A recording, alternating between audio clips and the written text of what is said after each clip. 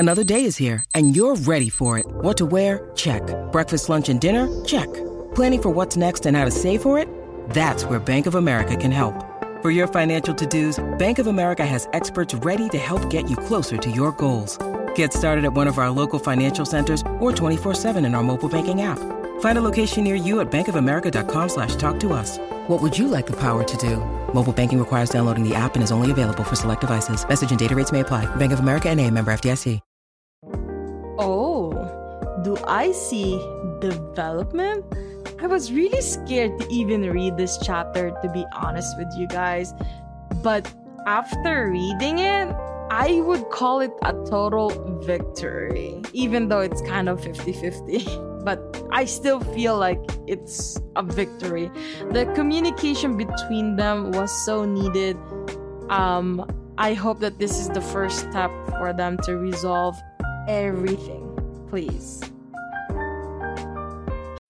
When you need mealtime inspiration, it's worth shopping Kroger, where you'll find over 30,000 mouth-watering choices that excite your inner foodie. And no matter what tasty choice you make, you'll enjoy our everyday low prices, plus extra ways to save, like digital coupons worth over $600 each week. You can also save up to $1 off per gallon at the pump with fuel points. More savings and more inspiring flavors make shopping Kroger worth it every time. Kroger, fresh for everyone. Fuel restrictions apply.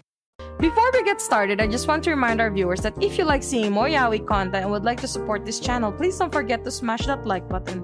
Also, if you haven't done so, please subscribe to this channel and hit that notification bell. Feel free to message me in my social media at Zilpajoshi, which I'll be using to interact with viewers about more yaoi content. If that's something that interests you, feel free to follow me at Zilpajoshi. Finally, this episode will contain explicit content and a lot of manhwa spoilers. With that in mind, please proceed with caution. You have been warned. Now, without further ado, let's jump into Even If You Don't Love Me. Golly Lord, this manga stresses the F out of me. Finally though, the heavy misunderstanding is starting to disappear. Finally, some little happy moments are happening. We're finally seeing a little bit of light at this really dark tunnel. You know, you're the problem. I mean both of them are problems. They don't talk and quickly jump into assumptions. Now that at least he knows the truth, I hope that he would reconsider staying by his side, because he knows that this man is the only one that can help him get back on his feet and would love him unconditionally. Because let's be honest here, did he seriously just realize that Sungyeon was a high schooler just like him? When everything about his dad happened, he didn't even know. I mean, Sungyeon didn't even know that Min's dad died when he disappeared from school just to go to that funeral. And let's clear up the fact that Sungyeon sold himself to his sister to go get the money to pay off Min's death, right? If he had just listened to Sungyeon, seriously, and just let him help instead of... Come on, like, he seriously trusted the loan shark over Sungyeon. Like, that loan shark abused him his whole life.